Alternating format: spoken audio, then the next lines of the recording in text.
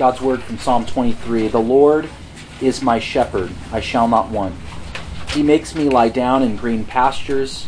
He leads me beside still waters. He restores my soul. He leads me in paths of righteousness for his name's sake. Even though I walk through the valley of the shadow of death, I will fear no evil. For you are with me. Your rod and your staff, they comfort me. You prepare a table before me in the presence of my enemies. You anoint my head with oil. My cup overflows. Surely goodness and mercy shall follow me all the days of my life, and I shall dwell in the house of the Lord forever. You can be seated.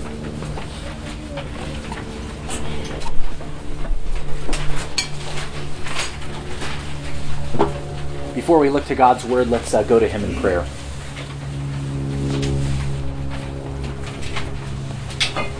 Almighty and most merciful God, we know, Lord, that your word is more desirable than gold, even precious gold. It's sweeter than honey, even honey dripping from the honeycomb. So, Father, we pray that you would speak to us now out of your word, out of Psalm 23. May it nourish our lives, may it transform our hearts, and may we fall deeper and deeper in love with the Lord Jesus. It's in his name that we pray. Amen. Amen. Hey, well, it's before I get started, it's been fantastic to be with you the last couple of weeks to bring God's word out of Psalm 23. I've enjoyed getting to know some of you, and even this morning seeing some new faces. And the worship band has increased like fourfold since we started. So I think it's sounding great. It's sounding awesome. So appreciate you showing up this morning and being with us. And you have the opportunity and privilege for the next couple of weeks, I think, to hear from my good friend Joel Fitzpatrick. And I know that'll be really refreshing and good. And he's a phenomenal guy, one of my close good friends. So you're going to be blessed to hear from him in the next couple of weeks. Well, the past few weeks we've been listening and learning from Psalm 23. And it's a travel log of sorts. The poem kind of involves sort of the ordinary journey that a sheep might take in the Judean hills of Palestine. And yet, as most of you know, and I think are familiar, it's really a metaphor for God and his relationship with human beings, with people like you and me. And it's all about God. That's what Psalm 23 is about. It's all about him. And so being that it's all about God, it offers us, I think, answers and resources to some of life's ultimate questions, which are true and relevant at all times and places. It doesn't matter what culture or society you live in. These are ultimate questions that Psalm 23 seeks to answer. And yet, I think more closer to home, and particular to 2020, this year, I know at least for me and people I talk to, has been a year where our false shepherds have sort of been exposed. What do I mean?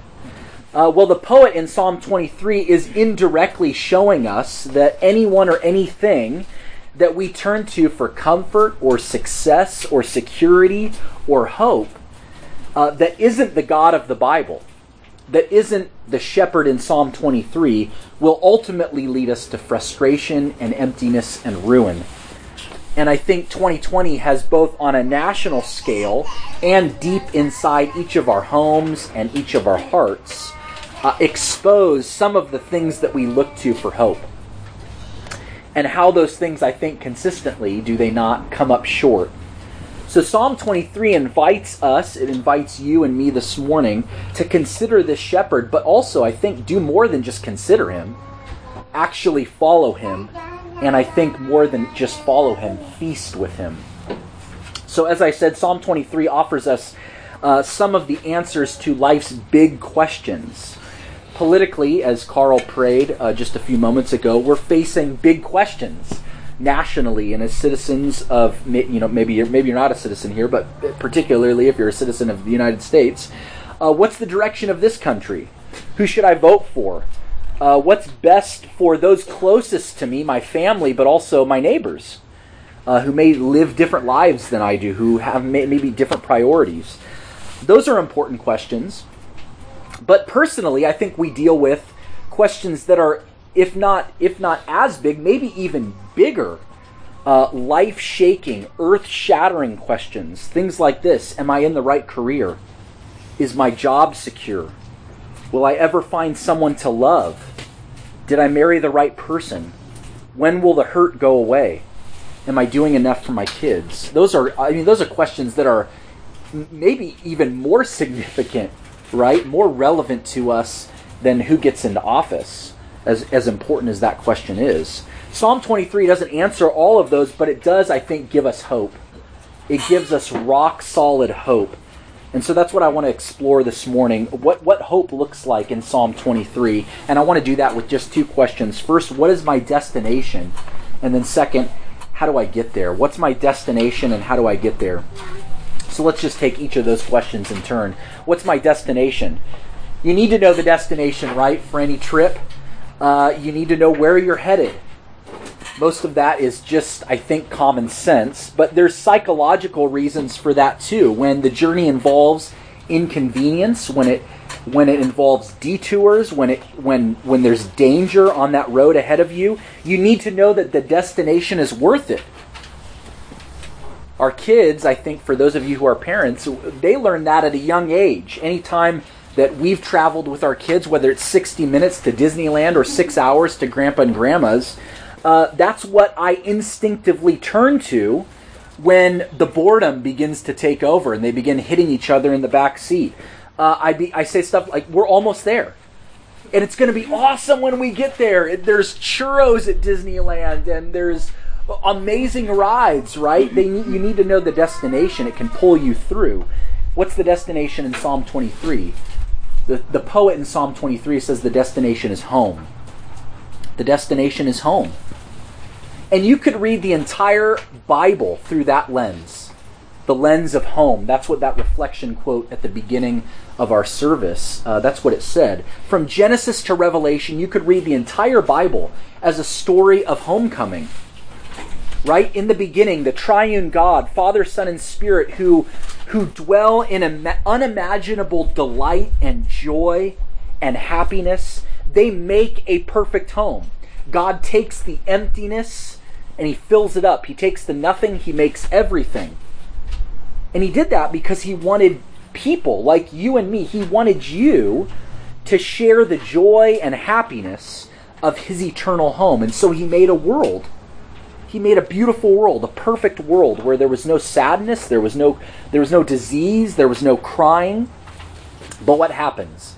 What happens in the opening pages of the Bible? The story says that the first human beings, Adam and Eve, they rebel against God. They try and make the dream of a perfect home true without God. They don't want God in the picture. They forget God. They run from God. And what happens? We find out that they need to leave the garden. They're kicked out. They're evicted. And the rest of the story really, I think, could be summarized as a kind of homecoming. The rest of the Bible is a story of us trying to get back home. Think about it. In Genesis 11, the Tower of Babel, people are trying to build heaven on earth. They're trying to make a home. And then the very next chapter, Genesis 12, you read about the story of this old man named Abraham, who leaves his home and becomes a wandering nomad, seeking a home, seeking a country. The story of Israel is about a whole nation that's driven out of Egypt and into a wilderness. And they're on a journey towards a promised home. One of Jesus' best known parables in Luke 15 is about a young man who runs away from home. And then long after he hits the bottom, he decides to return home. And even we read at the very end of the Bible, in our call to worship in Revelation, you read about a home coming down from heaven. God dwelling with his people. That's the goal. That's the point of the story. So see, what Psalm 23 is saying is, and the whole Bible, I think, is showing you and I need a home. And man, that hits me on a sort of like deep, guttural, like visceral level. That longing for home. I try and read a lot. I love reading. I try to do that a lot. And usually every year, I come across a book that just blows me away. And a couple of years ago, that book was a book by a journalist, Matthew Desmond, called Evicted: Poverty and Profit in the American City. And it's an extraordinary work of journalism. It's both fascinating and extremely gut-wrenching. And it's Desmond's account, it's a journalist's account of the epidemic of eviction in the United States, seen through just one city, Milwaukee, Wisconsin. He explores kind of both sides of the track, literally. He goes and literally lives in a predominantly African-American neighborhood in North Milwaukee, and then for a season goes and lives in a predominantly white trailer park in South Milwaukee. It's utterly compelling. I would commend it. And towards the end of the book, Desmond, the journalist, he is so compelling when he talks about home. Listen to some of his words. He says, "Home is the center of life. It is a refuge from the grind of work, the pressure of school, the menace of the streets. We say that at home we can be ourselves. Everywhere else we are someone else. At home we remove our masks. The home is the wellspring of personhood. It's where our identity takes root and blossoms, where as children we imagine, play, and question, and as adolescents we retreat and try. As we grow older, we hope to settle into a place, to raise a family, or pursue work. When we try to understand ourselves, we often begin by considering the kind of home in which we were raised.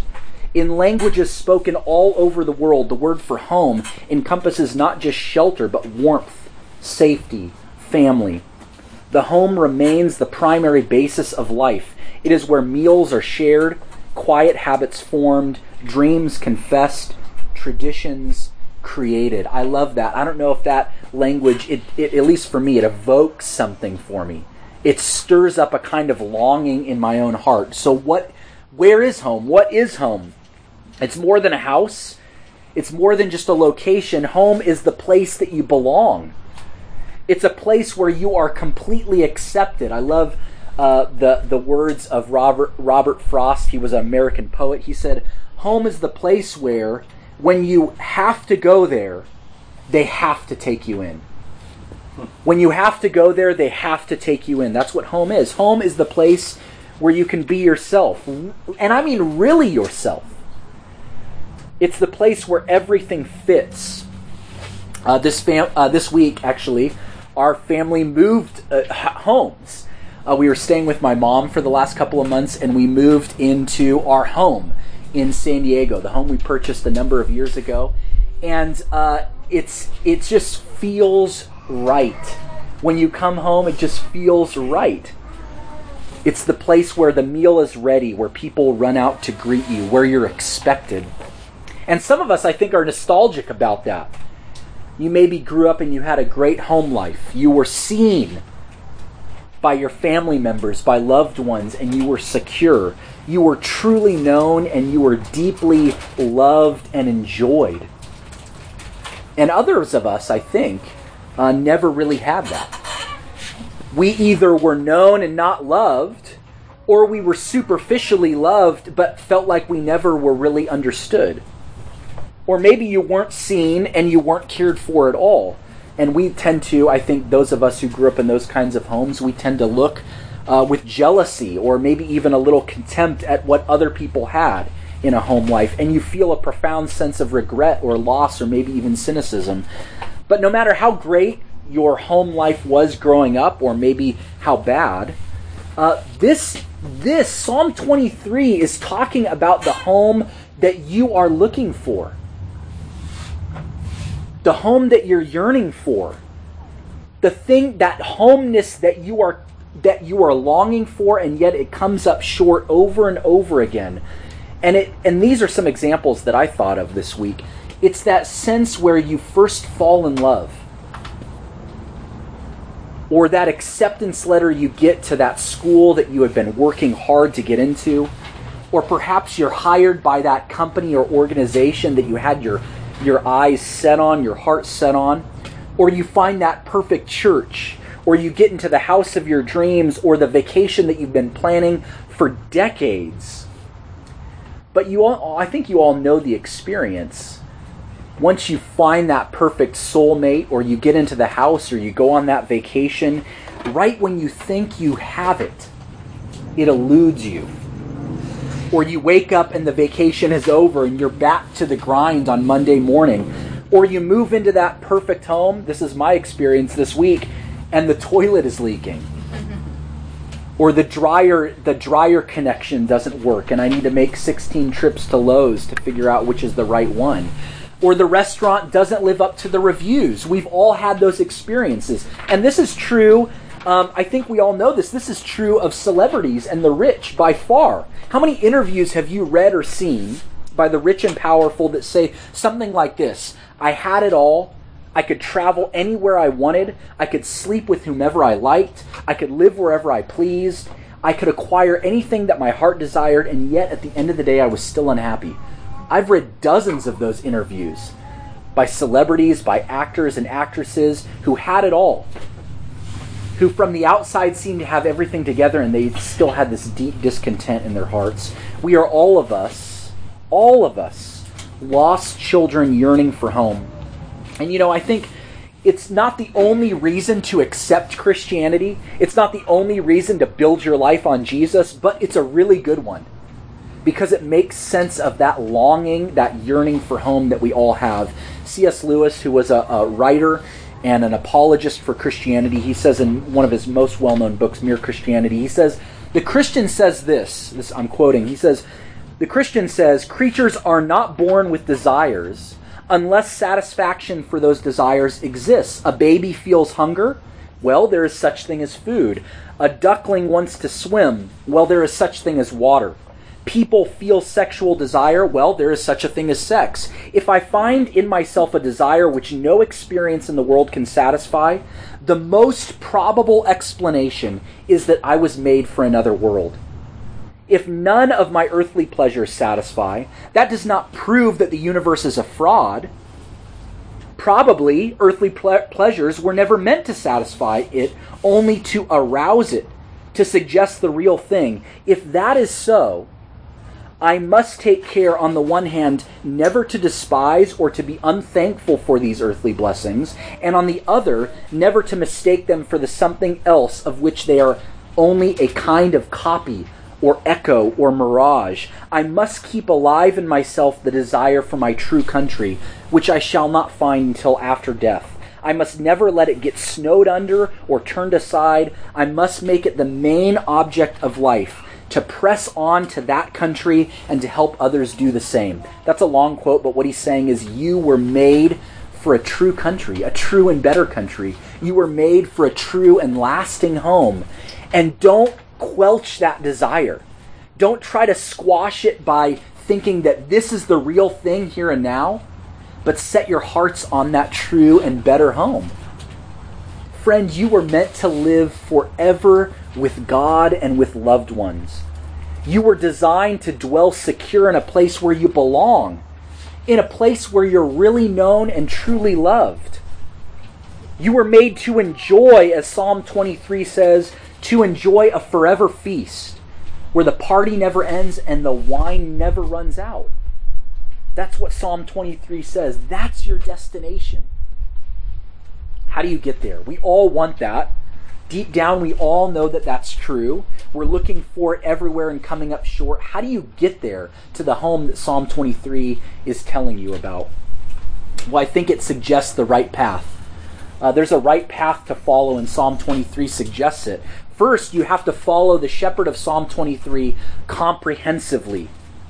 You know, sheep are utterly dependent for everything all of the time on their shepherd.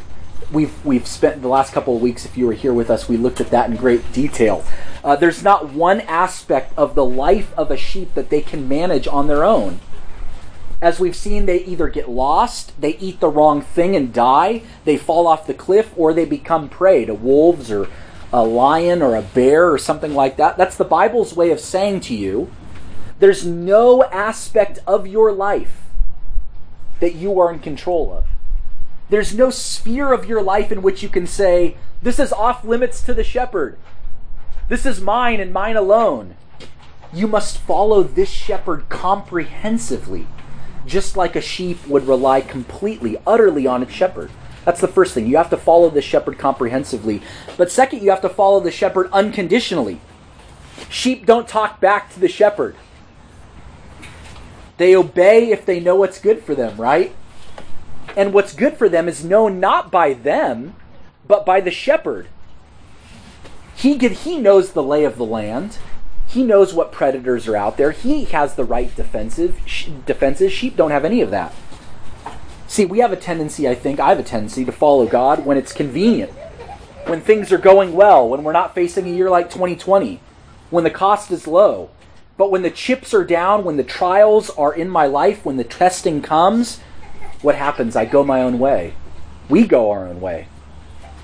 But remember who God is. He's not a personal assistant. He's not a secretary that you can call and have him help out with your life here and there. He's your shepherd. He's your shepherd. He's the Lord. He's the King. And the Bible says that the only way that you get back home, the only way you arrive at your destination, the only way that you make it out of the valleys and through the treacherous paths and to safety and security is if you obey God unconditionally. So you've got to follow this shepherd comprehensively. You've got to obey him unconditionally. But third, you have to know this shepherd personally. You know, this shepherd doesn't just demand your obedience. He wants your heart. He wants your heart. He doesn't just give you a checklist and then say, perform and obey. He wants your affection. He wants to be the source of your delight. Parents know this instinctually. We don't just want our kids to follow the rules. We want them to run out and hug us when we come home. We don't just want a spouse that pays the bill and folds the laundry and runs the errands, but the spouse that loves us, that really loves us. See, the shepherd doesn't just want sheep that follow him. He wants friends to feast with. That's what verses 5 and 6 are all about. The poet moves from language about sheep to imagery about feasting and dining together. A sheep does not sit at table with you. A sheep does not share a meal with you. A sheep doesn't dwell in your house. But you know what? A friend does. A child does. A spouse and a lover does. God says the first and great command is to love him with everything that you are. To love him comprehensively, unconditionally, personally.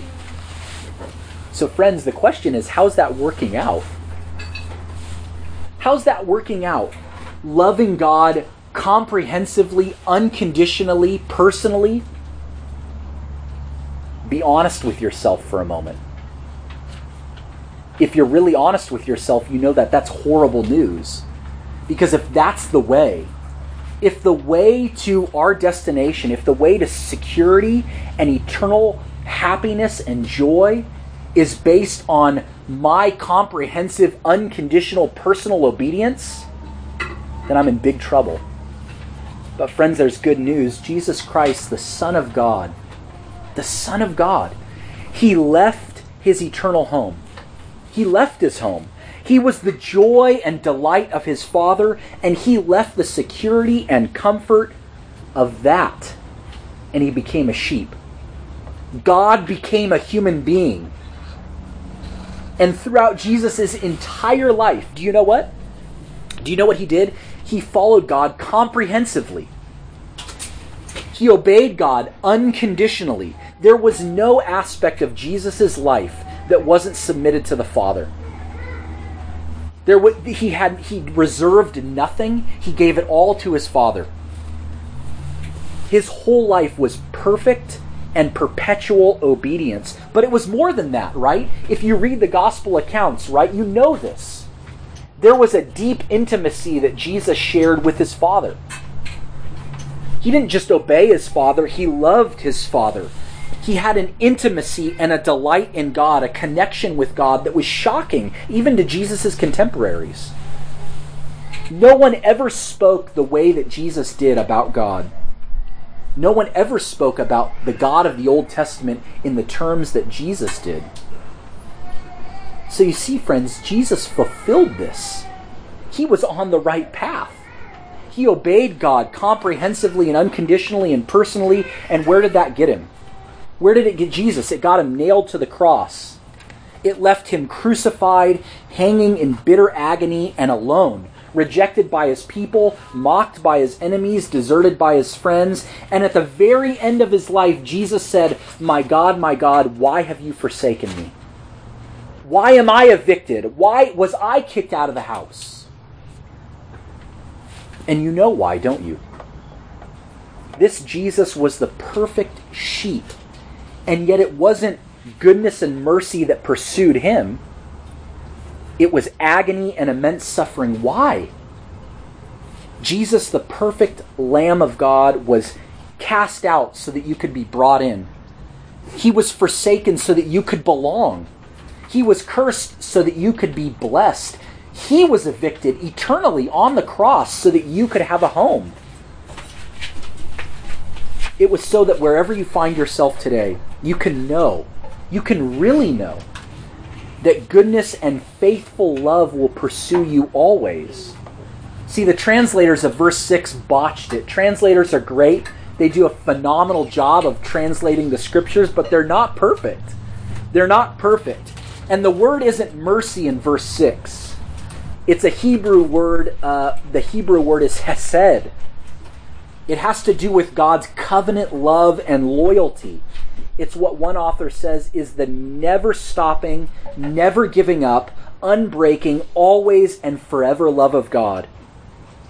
So friends, Jesus, when Psalm 23 says Jesus is your shepherd, it's saying that's what pursues you. That's what follows you. That's what's driving you all the way home, all the way to your destination. Not your obedience or your performance, not how dedicated you are, not how well you've lived your life, not what kind of spouse or parent or employee you are, not whether you've done your quiet times. Christianity is fundamentally, ultimately, all about God's faithful, never-stopping love. That's what starts the Christian life. That's what gets you going. It's what keeps you going, and it's what brings you home at the end of the day. See, it's the shepherd who prepares the table, the shepherd who leads, the shepherd who protects, the shepherd who restores. Not your achievement, his. Not your performance, his. Friends, Jesus lived perfectly. He died sacrificially and he rose victoriously so that stupid, sinful, lost sheep could become not just his flock, but his friends, his family. He wants to dine with you. He wants to dwell with you in his forever home. Friends, this right here and right now is not all that you are. It's not all that you will be. You are destined for greatness. You're destined for joy. You're destined for home. And friends, let me invite you to trust this shepherd, trust this Jesus to bring you there. Amen. Let's pray.